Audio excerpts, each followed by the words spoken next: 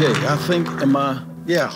Well, good morning, everybody. It's always a delight to be here at CLC. We really like your pastors and we love their kids. My goodness. Well, I'm telling you, I'm trying to decide where to go this morning. You can rest, even though I've been out of the pulpit a couple of months here. I don't intend to try to catch up in one service. The presence of the Lord's in this room. And I just, I was standing there and I felt like a priest that would go into I think I'm going to end up there, I don't know. I feel like I'm running my fingers along the veil that leads into the Holy of Holies.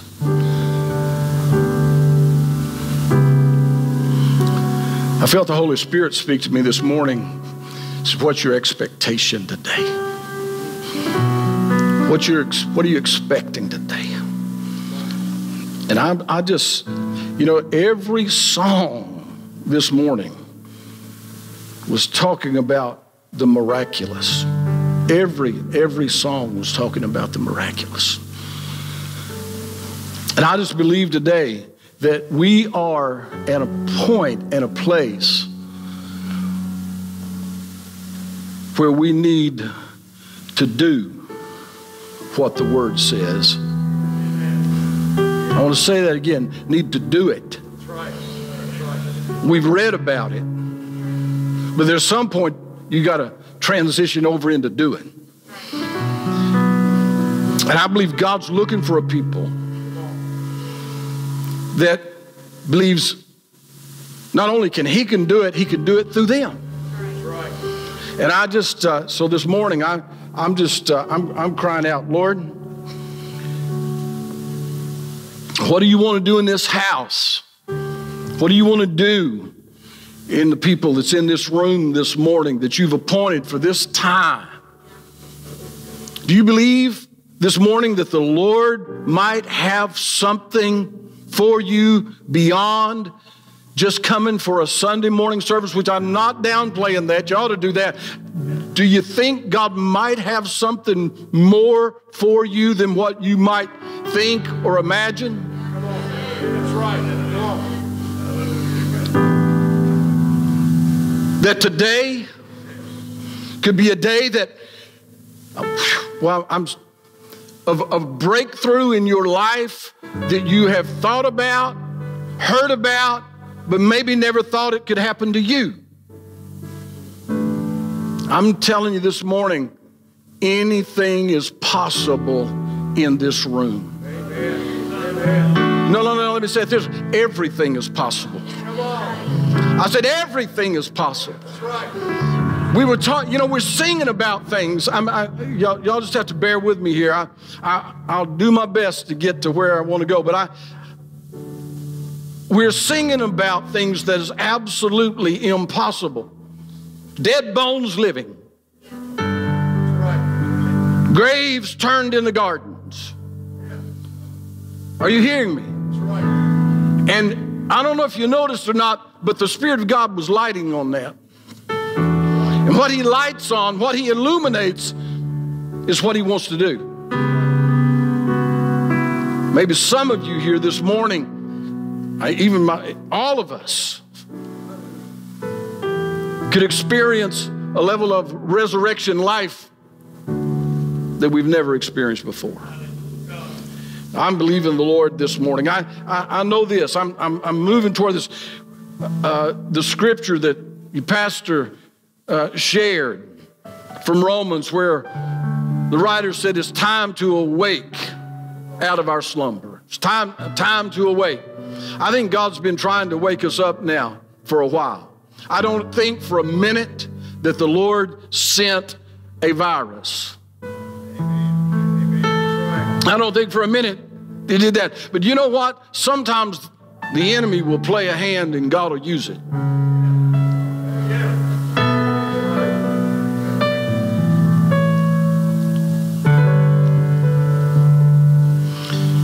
And I'm convinced that we are at one. I'm going to be careful here. I think we're at an epic moment. I don't think this is just another, guys, this is not just another season that we're going to pass through. We are in a hinge moment in history. Now, I don't pretend to understand it all, but I think that the Lord's shown me a few things. And I am convinced that we are in the early waters of a reformation that's going to change everything and get us ready for the Lord's return. How many believes we can stand getting ready? Can I use that? I believe that with everything. Here's a couple of interesting things. I've talked about this here years ago. I can't remember when, but every 500 years, all the way dating to Abraham, we're talking about from Abraham to our day, every 500 years, there was a major upheaval. There was a major transition every 500 years. Does anybody know what October 31st, 2017 was? And it wasn't Saban's birthday. Anybody know what that was? The anniversary of the 500-year Reformation. I started seeing this, and I believe I see this, and I started talking about it for a while. That every 500 years, it's like God says, I'm going to shake things up. Now, here's an interesting thing. Also, historically, every time there's been an upheaval like this is historically documented. What I'm going to tell you is that there has been an accompaniment of some kind of generalized human illness that historians has labeled as pandemics. It looks like, here's according to historians, that there's a co-occurrence between history's pandemics and times of reformations. I want you to understand, while this pandemic is going on, that it's way, way, way more than what we would imagine. I think beyond a shadow of a doubt that God, like I said, uses the hand that the enemy tries to play. And we're in a moment right now, you're in a moment right now, where I'm going to speak it, that we are going to see the dead raised. I'm going to declare it. We're going to see the dead raised. I got to declare it. I said I have to declare it. We're going to see the absolute things that we've talked about, we sing about it, we kind of get excited about it, and then we walk out and nothing happens. But I'm here today to declare it's time to do. I said it's time to do the word of the Lord and believe beyond what we can see.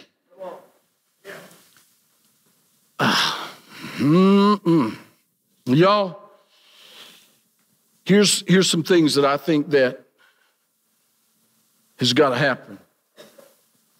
I'm going to get to some scripture here in a minute.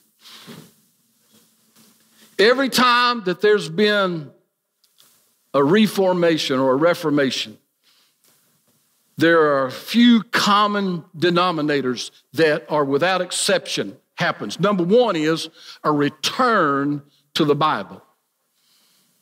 How many believes we need to return to the Word of God? I said, how many believes we need to return to the book?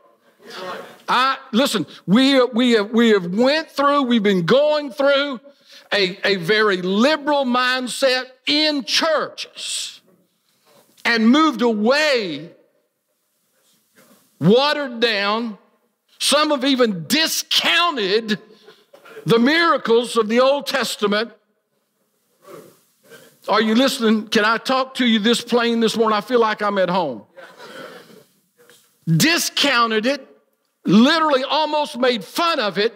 But I'm telling you, the Word of God, a return to the Word of God, was the key to the Reformation of 1517, and it will be a key to a Reformation in 2022.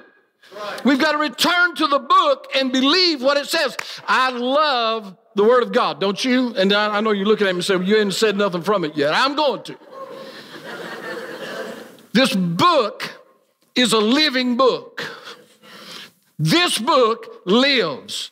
Jesus said, the words that I speak to you, they are spirit and they are life. Where this word goes, life is produced. Right. I've got no notes. I'm not on my notes. Carly's worked hard and has to be a return to the Word of God. Second thing that is a common denominator to every Reformation since Christ is this: the rediscovery of the supremacy and sovereignty of our Lord Jesus Christ.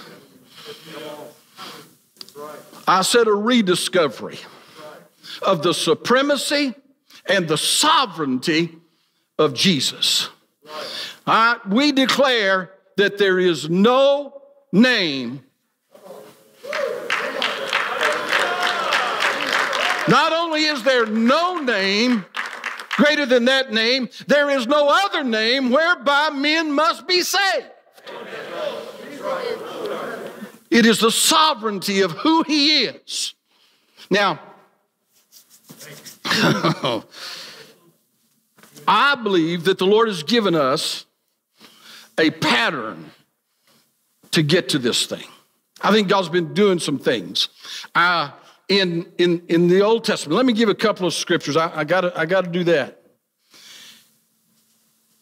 In Exodus, of all places, I'm gonna mess her up here, but I want to look at Exodus 25. I want to look at verse 8 and 9. You're not going to have this on your screen. I think maybe the next ones. God is speaking to Moses. And what He's trying to do is He's wanting to create a place where He can land. God's trying to create a place where heaven and earth can intersect, where His presence, in fact, He says it this way: I want a place where I can meet you. How many wants a place where God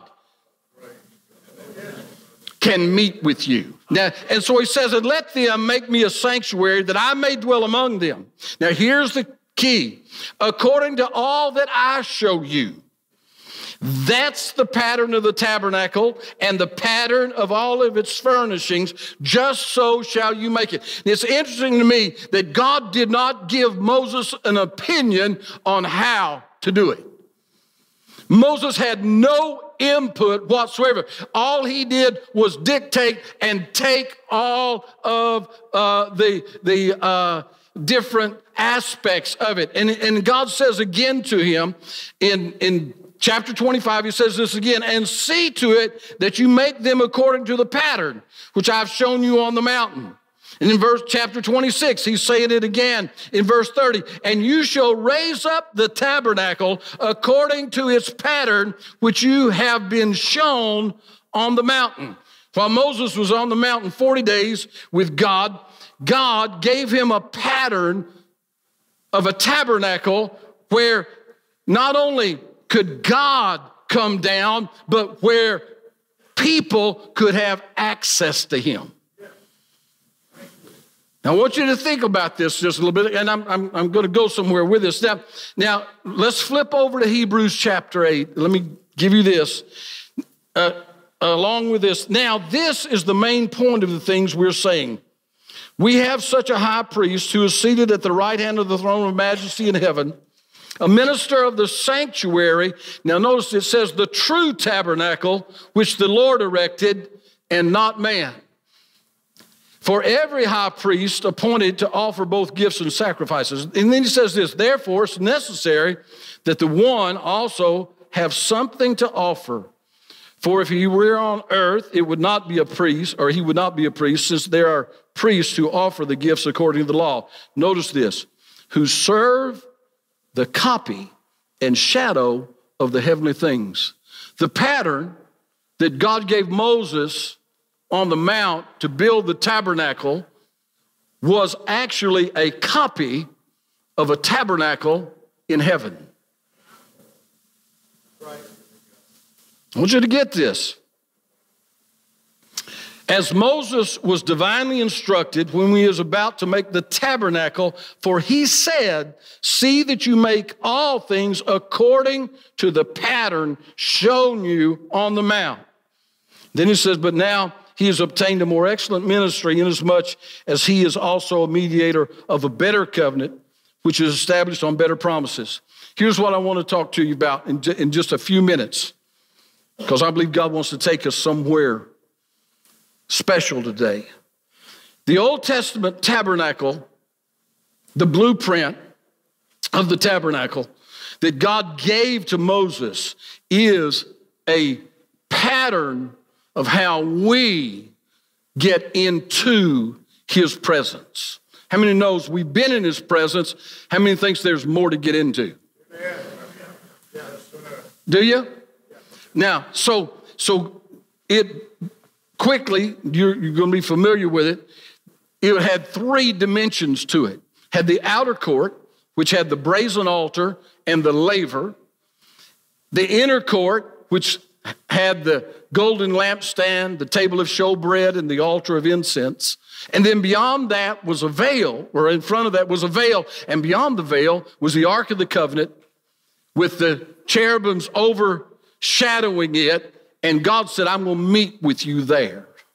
Now, here's the problem. We got to get from the brazen altar to that ark. We want to get in that presence. Now, so here's what I think. I think that this is absolutely a progressive way of moving where God wants us. So I want to break down about 5 things real quick. I believe God has been progressively restoring things to the church. The first thing, and I'll mention this, was the Great Reformation of 1517. That Reformation restored, great, this is good, you did good, Carly. The Protestant Reformation restored the altar of sacrifice, the blood, and justification by faith. It is it. When I got to look at this, I realized, or I think I realized, that the body of Christ had basically been locked out of the presence of God. And a man by the name of Martin Luther, reading the Word of God, everybody say the Word of God. Remember, return to the Word of God. Discovered a little verse in Romans about justification by faith. And all of a sudden, he began to realize, you know what? The priest can't justify me. The church can't justify me. That's right. That's right. That's right. The only thing that justifies me is the blood of Jesus.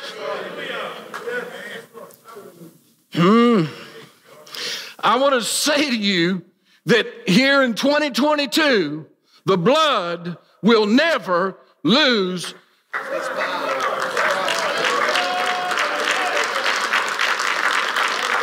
The blood will never lose its power.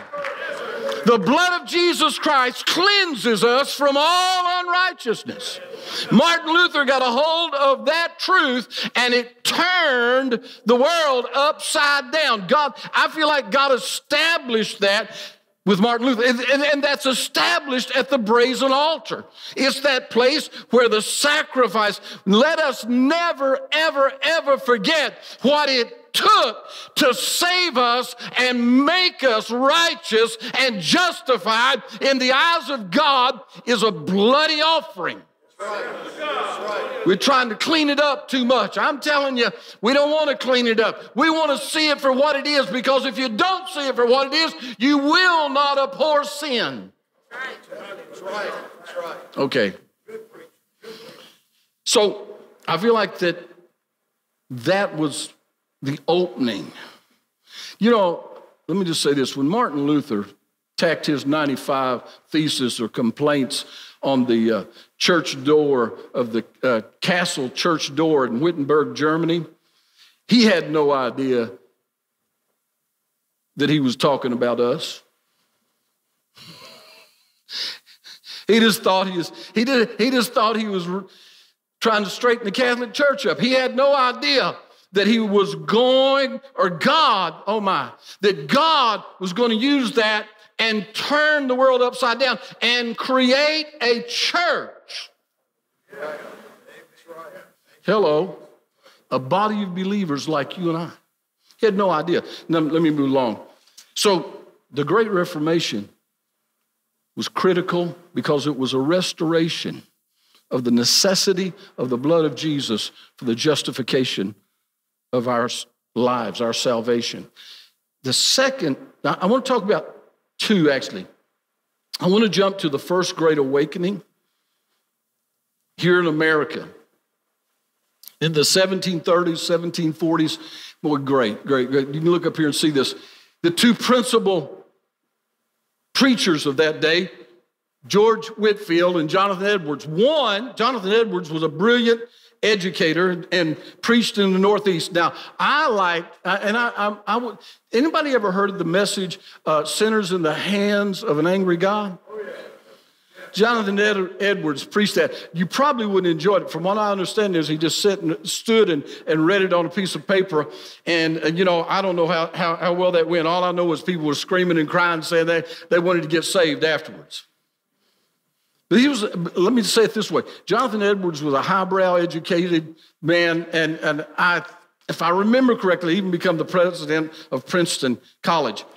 George Whitefield is a little different. George Whitefield had one eye that went a different way. And he was more of a circuit riding preacher.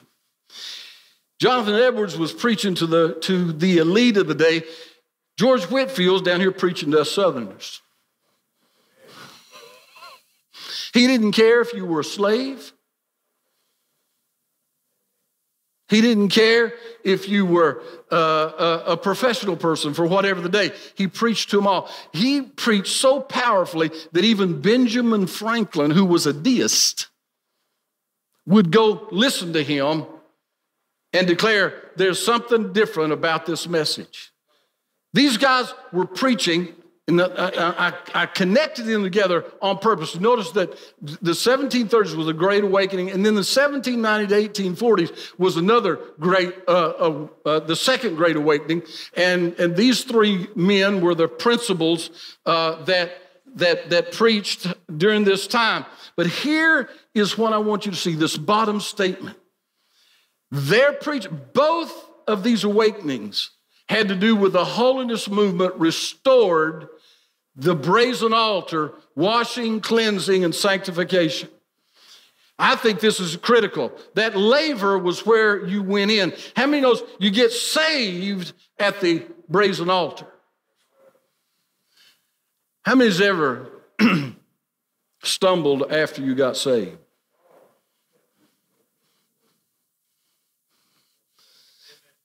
Had a bad day or two, right?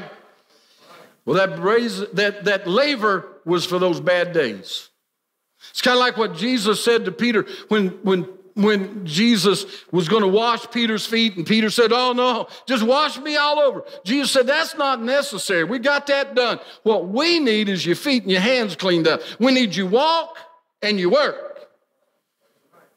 And so that brazen laver brought a holiness message that needed to be heard. The church had gotten, even today, if we're not careful, we can get encrusted in our ways. We can get hard toward the Spirit of God. Hello. And it happened. And so these guys come along, and because people begin to, and boy, this is a 2022 message, lax and lazy.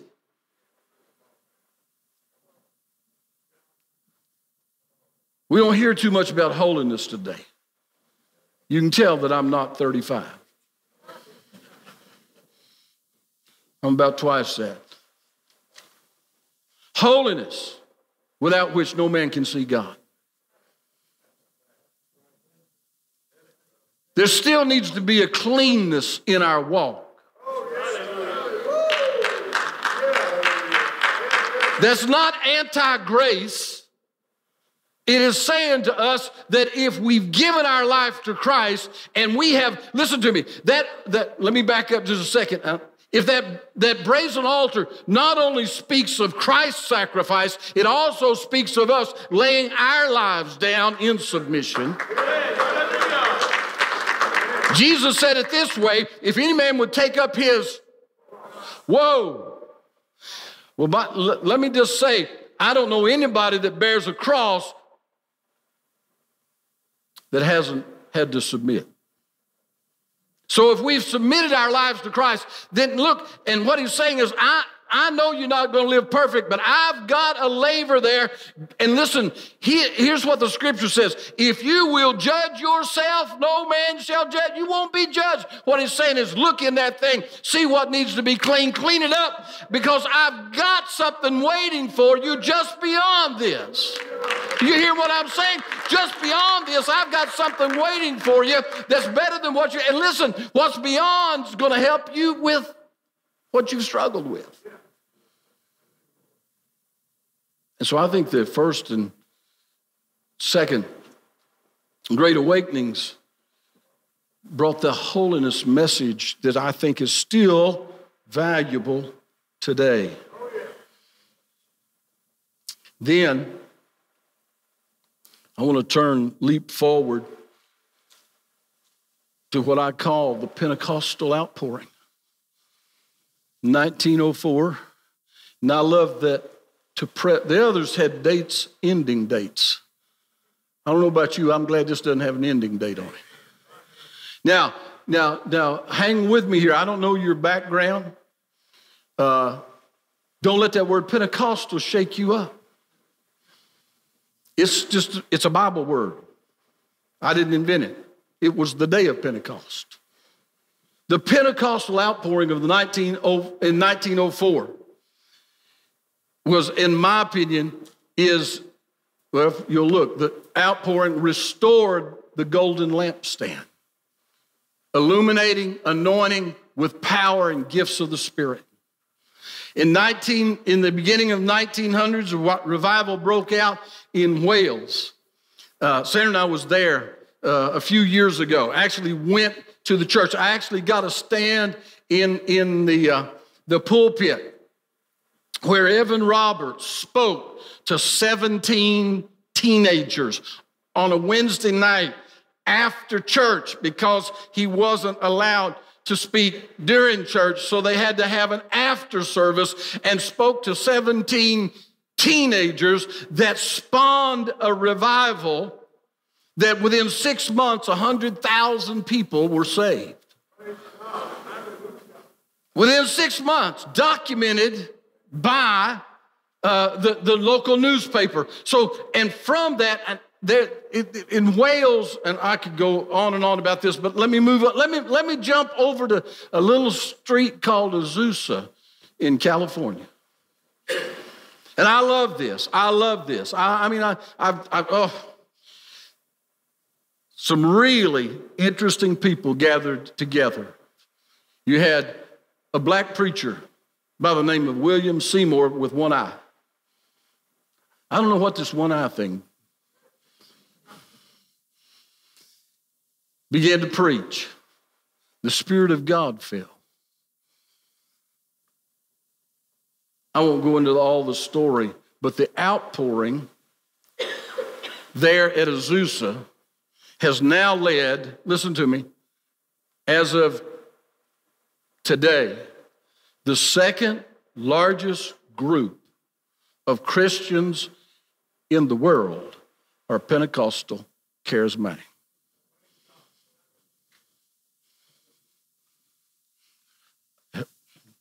I documented. That's not me.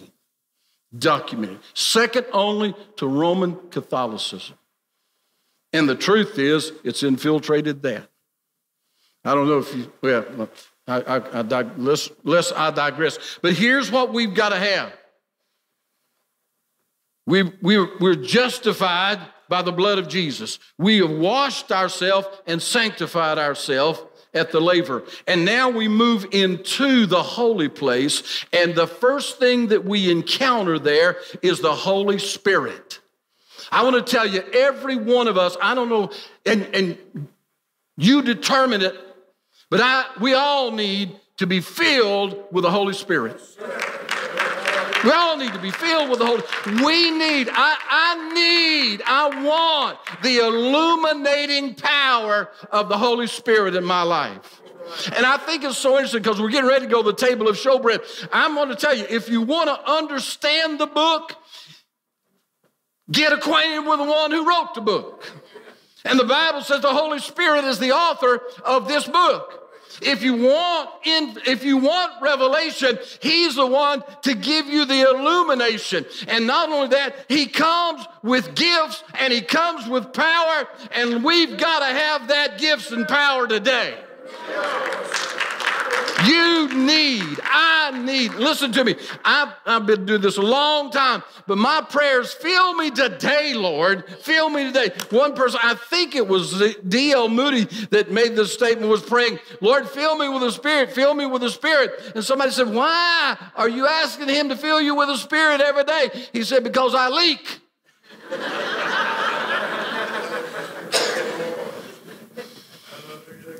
How many knows we leak? Who knows we need filled today? Today, during these 21 days, that's the thing that just keeps going over and over. And as I keep looking at this thing, everything that God says is about today. Today is the day of salvation. Today. Why are we deferring what God says is for us today? Holy Spirit, how many would just say, Holy Spirit, fill me this morning?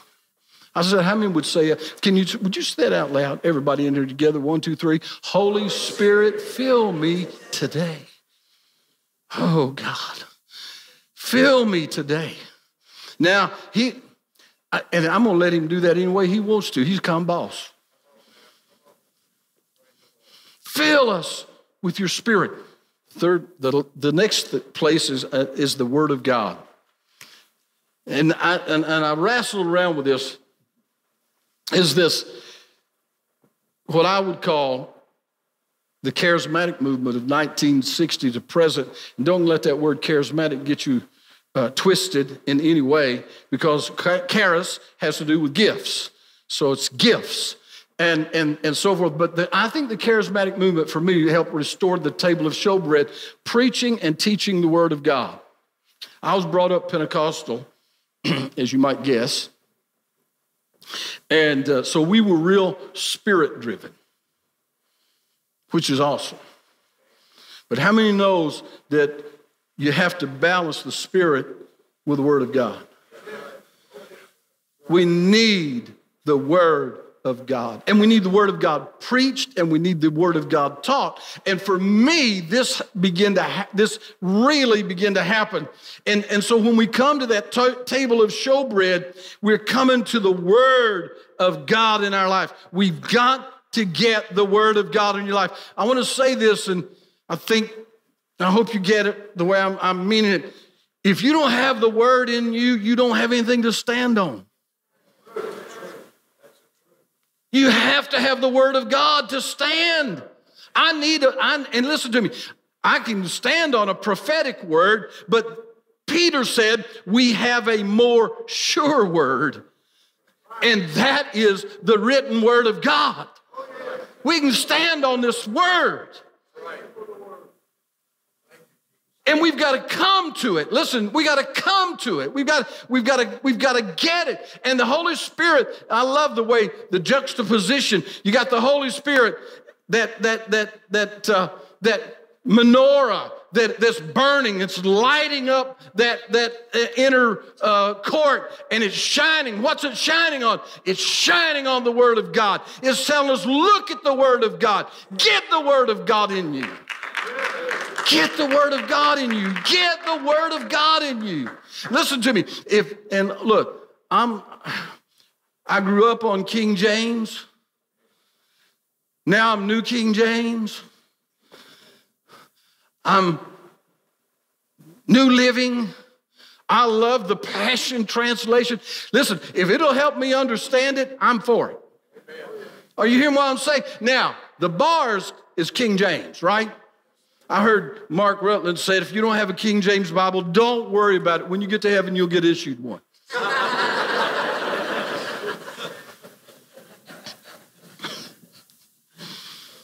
But you got to get the Word of God in you. And it doesn't just happen by osmosis. Get your Bible reading plan. Do whatever you've got to do. Get the book in you. Get the book in you. And I think God is doing that. And here's a powerful, let me go this quick. Okay. The prayer movement. The prayer movement. It's a huge thing that's happened. They date the prayer movement from 1999 to present. The prayer movement restored the altar of incense where worship and prayer happens. I don't know, it was interesting to me when I was researching a little bit here. The International House of Prayer, they call it IHOP, in Kansas City by Mike Bickle. 1999, they started 24/7 prayer and worship. What I didn't realize was there was a group in England that started simultaneously the same time. So how many knows the Holy Spirit doesn't just speak one place? And so this prayer movement, and you guys have been in 21 days of prayer. How? My goodness. And listen, you don't pray because you're good. Come on, you pray because the Holy Spirit's moving. Listen, the Holy Spirit has to activate that in your life. We're not that good. And why do you think that the enemy fights your prayers? I'm telling you, and I know all of us are kind of like this. I can go to prayer, and if you want to remember what you forgot, go to prayer.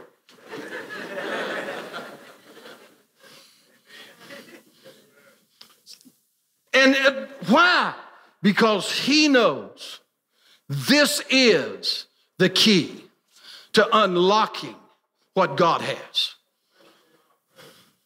I was thinking as your pastor was talking, and from Mark 11 there, it's interesting to me that in the wilderness, Moses struck the rock and water came out. Elisha struck the brook and it split. In the Old Testament, they were striking things, but in the New Testament, Jesus said, speak to it. Speak to it. Speak to it. Listen to me. Men are, okay, guys, I'm just going to jump on you here. Men, so I can't pray out loud. But if you want power, speak it. I said speak it. Release it. Release it. And here's why. Because you're saying so much stuff that you don't want to happen. You better counter it with some things that you want to see happen. Speak it. Speak the word. Prayer, worship. I can remember years ago when Sam and I first started pastoring, we went pastored for a little while in Detroit, Michigan. And we went to a church, and we went in, and they were kind of in cutting edge for us at that time. Cutting edge depends on where you are. And they were singing worship songs, and they were standing there, it seemed like forever, with their hands up. Well, I wasn't used to that. I was used to going in church and somebody sung a song, and somebody might stand up, somebody might not stand up. You have some sitting, some standing, and you know what? And they just seemed like forever. So I'm in there, and I'm holding my hands up because everybody else is holding their hands up. How many knows that's what you do? You know, so I'm holding my hands up till my arms get tired. And I can't figure out why they have still got their hands up, my arms are tired. I hadn't come into it. I didn't understand what it was to move into a level of worship. You know, when somebody asks you to raise your hand, do it. Even if you don't understand it, do it. Every time you do it, you're moving in a direction that's going to bring you closer to the Lord. And finally, we kind of figured out what this worship thing is. Now, I cannot imagine not doing that. How about you? I see a hand. How about you? God bringing us into a movement. Now, finally, here's where I think, and I'm going to close with this right here. The last thing, and we're not there, or we are there. We're just getting ready to experience it. And I call it the king-priest movement. The king-priest movement. In Revelation chapter 1, and I'm just going to drop down and read a verse here, and it's simply this. There are a couple of verses. Here's the message. Grace to you, peace from him who is and was and is to come, from the seven spirits who are before the throne, and from Jesus Christ, the faithful witness, the firstborn from the dead, ruler of the kings of the earth.